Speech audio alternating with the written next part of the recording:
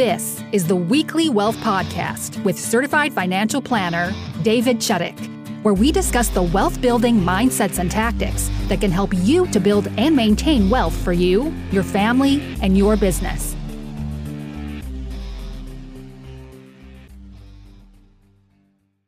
Today, we're really excited to have Gordon Short on the podcast, and we're going to talk about some pretty cool and interesting programs that work for some higher net worth people and high income people and business owners. So, hey, Gordon, tell me a little bit about yourself, a little bit about your background, and then tell me about your company, please.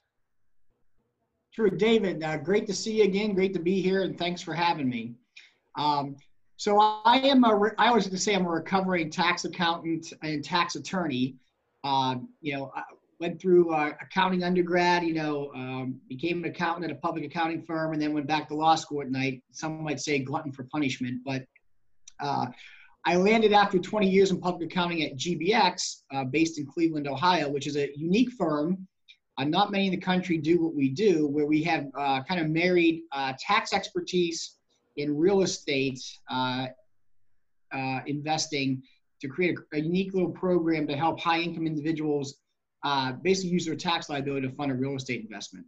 We were founded in 2001 by Andrew Sparacia, who, like myself, is also a recovering tax attorney. We both worked at Ernst & Young prior to prior to him starting GBX and prior to me joining GBX. We're both EY guys as well.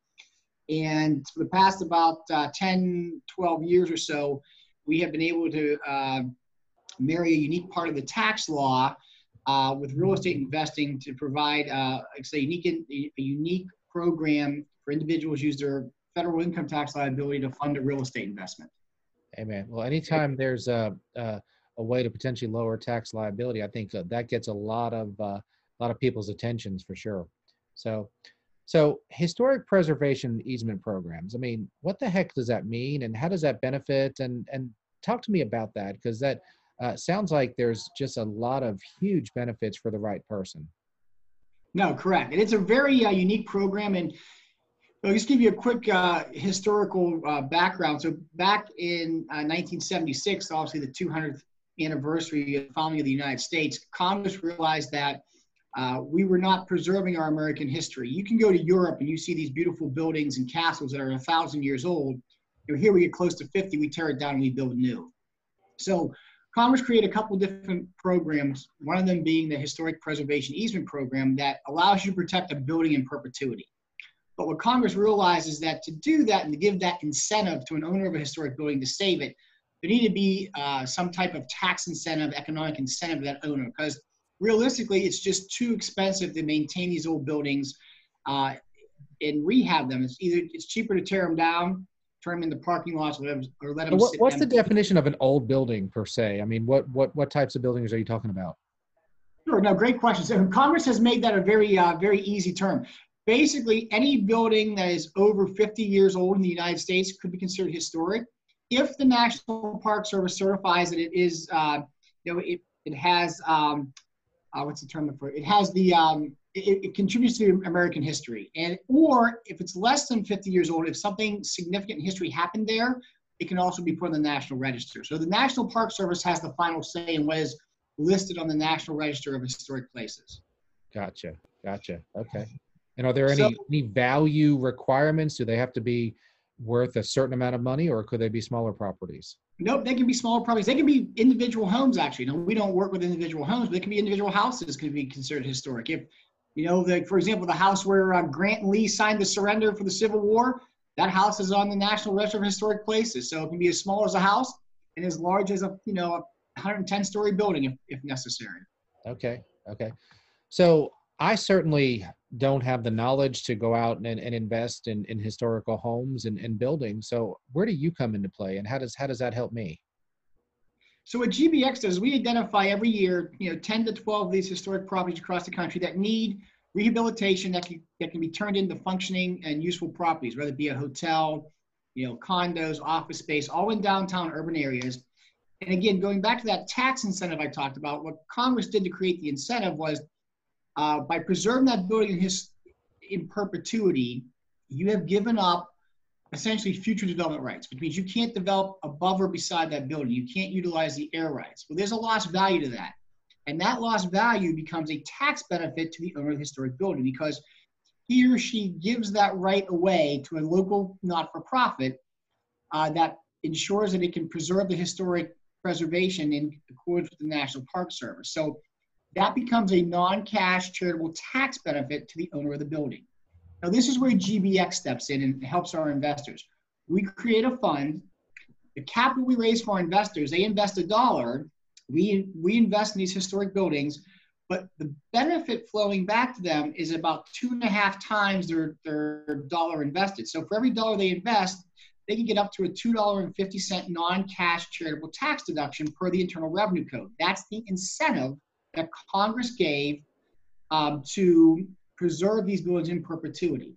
And with that, then somebody who's in a high income tax bracket, essentially they put $1 in, they get $1 back on their taxes, but now they're invested in a fund that has invested in, let's say, 10 underlying historic properties that are going to be rehabbed, that generate cash flows, that generate rental income, et cetera. So essentially, a high income individual, their tax liability has now paid for their real estate investment. All perfectly legal, all done under the Internal Revenue Code with this historic preservation easement program as Congress intended to preserve American history going forward. So what type of a person, income-wise or net worth-wise, would this be appropriate for? I don't think you're talking about someone who has $50 a month to put into a Roth IRA is your target. So who's the right person for this, or potentially? No, great question. You're right. This is going to be for, and it's really, we always say at GBX, we don't care about somebody's net worth. It's what they're earning in the year. So somebody that's probably making, $600,000 or more in ordinary income, because again, this is a tax play. So you got to be in that high income tax bracket at ordinary tax rates. So somebody making, let's say $600,000 or more ordinary income in a given year would be a great candidate to potentially look at this as not only a tax benefit, but also as a real estate investment as well. Okay. So if we break down those numbers, just talking real ballparks, if that $600,000 earner, let's say they did $100,000 towards a GBX fund. What does that mean to them as far as tax savings, tax deductions? And again, we're talking round numbers and we're not their CPA, so it gets a little bit more complicated. Right. So let's keep it simple. A $100,000 investment at that 2.5 times ratio would generate a $250,000 non-cash charitable tax deduction, which again, by the 37% tax rate, gets them about 92 cents back on the dollar. And then if they live in a state that recognizes those charitable deductions, they could recognize even more benefit on the state side. So generally, sometimes that actually equates to sometimes somebody puts $1 in, make it more than $1 back, combined federal and state benefit. But now that $100,000 would have been just written as a check to the government to pay taxes anyway, right? So it's not like you're spending more than $100,000. Just instead of going to Uncle Sam, it's going to GBX. Is that fair and accurate?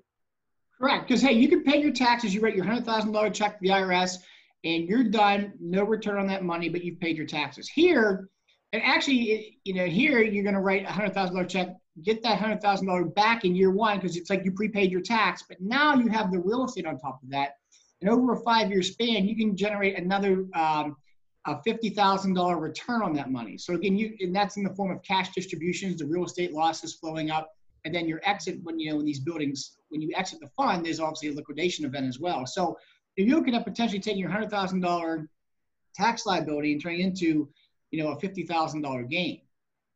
Wow. Yeah. No, that. So is this a complicated? What would a process be for someone to kind of learn more and potentially get involved?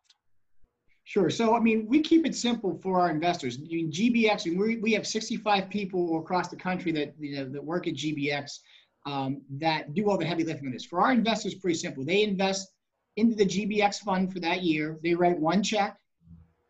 They're in. They'll get 1K1 out. Now, the fund will invest in those underlying properties. They get 1K1 with details, all this information.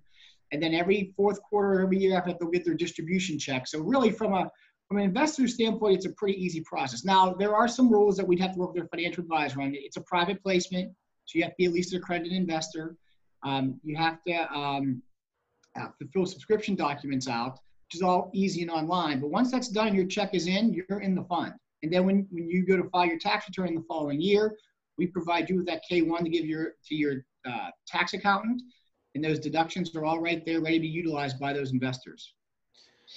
So for me to play devil's advocate and just throw you the question that you might have heard before. So you're telling me instead of giving $100,000 to the government, I can buy $100,000 into the GBX fund, in essence, have that deduction cover the $100,000 investment, plus I can make money off of it over the next few years. How is that not too good to be true? Because it certainly sounds like a good deal. No, and I get that all the time. This sounds too good to be true. And you know what? It does at first, but again, there's a lot of I's to be dotted and T's to be crossed. I mean, this is a complicated program. There's lots of rules and regulations. GBX does all that heavy lifting, but if done properly, if you do have a building that's certified by the National Park Service, if you do the correct appraisals, if you ensure those values are, reasonable and not far-fetched, then the program works as Congress intended. I mean, again, this is a tax incentive, much like, in the tax code, much like home mortgage interest deduction is an incentive for people to buy houses. Charitable giving is an incentive in the code, to encourage people to give to charities. This is another way for people to preserve historic buildings. It's a little different. It's a bigger scale, but if utilized properly, the program does work. And we encourage all of our investors, we always work with our tax accountants, because you have to ensure it works for that individual investor. Would you specifically personally speak with a client's accountant? Oh, absolutely. Because we have a lot of times when people say, I think this will work for me. And then you talk to CPA and you find out, well, they only have capital gain income, so the numbers don't work.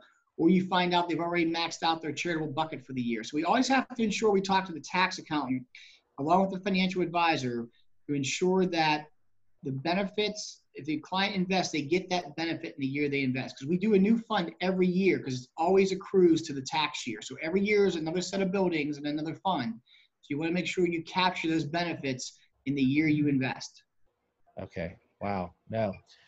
So, what happens year two? So year one, I've made the investment and I've gotten the tax deduction. Year two, and so on. And at what point could I sell out my investment into the fund? And just talk to me on how that would work. Sure. So it's a minimum 5-year hold. So year two, you'll get your K-1 that shows your share of the rental income losses from the properties, along with a cash distribution for that year. And you'll get that for, 4 more consecutive years. And then in end of year 5, beginning of year 6, you have the option to sell your interest back to the fund at the then fair market value of it, or continue on, because this is real estate and those buildings will continue to operate and function. And then every other year have the option to exit. So depending on how well GBX has met certain targets, your buyout could be, significant at the end of that to ensure you're made whole to at least $1.50 of return for every dollar invested. Wow. Okay. I mean that, and I guess, if there is a catch, the catch would be that you have to be a relatively high earner and qualify for it. It doesn't work for everybody. Correct. So, exactly.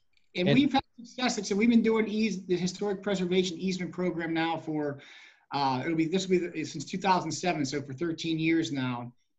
And we've had no trouble finding properties and in delivering that return to our investors. And have the tax laws changed to where the deduction ratio has differed, or has it been relatively the same over time? So, tax laws have changed a couple ways. One, rates have changed. Back early on in this program, when we started using the program, rates were 35%, so the returns weren't as great, so ratios were higher. Then we got up to, for a while there, the 39.6 top tax bracket, so the ratios got lower. And then now we're around 37%. So that ratio, fluctuates sometimes year to year depending on tax rates. What is going on, in the tax world, so in the real estate world. So, but generally now the IRS has issued some new rules to keep it around that 2.5 level. Is kind of like the line that the IRS has used for these programs. Okay, Well, great. Well, that's awesome. Well, Gordon, this has just kind of been a quick overview, and with this being a pretty complicated product and scenario that doesn't work for everybody, I really wanted to have just a general conversation with you. And if this interests anybody, would love for them to email me at david@parallelfinancial.com. That's david@parallelfinancial.com, and we can have a conversation. Gordon, I'm sure would be glad to jump on a conference call and see if this is right for you. This holds tremendous benefits for the right person. So is there anything else you'd like to add? Any success stories or anything like that, Gordon? The neat thing about the program is not only is there tax benefits, but you really get to save and preserve some really cool buildings, and they're spread out across the country. So, you might see a building, in your hometown that it might be worth preserving, and without the historic easement program, that it doesn't make sense to do it. We provide that capital, so you really see some unique and cool buildings around the country. And just a quick example is last year's fund invested in the birthplace of jazz in New Orleans, and we're redeveloping an entire block there using this program but for the program would not have happened, because they've been trying for 20 years to redevelop the birthplace of jazz. So those are some of the things you do. Not only is there a tax benefit, but it really does accomplish real preservation and provide real economic results at the end of the day in these urban cities. So does the individual investor know which building? I mean, do you get a listing of your buildings or? Oh, absolutely. Once the fund closes, our investors will know what the fund invested for that year. So they can track the progress of those buildings and, go visit them. Sometimes they might be in their own hometown. So we're always looking for new projects as well. But absolutely, they'll have a listing of those buildings, and every year get an update on how they're doing. And when is your next offering? Because it sounds like this is not a perpetual program. Do you have an offering coming out roughly once a year? Yes, once a year. We open and close in the same year. The fund will raise anywhere between 80 and 100 million. So generally, and even for this year, our target date is to open the fund July 1st. And then once we hit our targeted goal of the raise, depending on the properties, we will close. That's generally sometime in early to mid-November. The fund closes. Gotcha. Well, great. Well, I enjoyed talking about this. And again, anybody who is interested in learning about his historical preservation easement programs, email me at david@parallelfinancial.com. And hey, Gordon, I enjoyed chatting with you, and maybe we'll have you on again sometime. Sounds good. Thanks, David. I appreciate you. Have a great day. Thank you. Good deal. Thanks.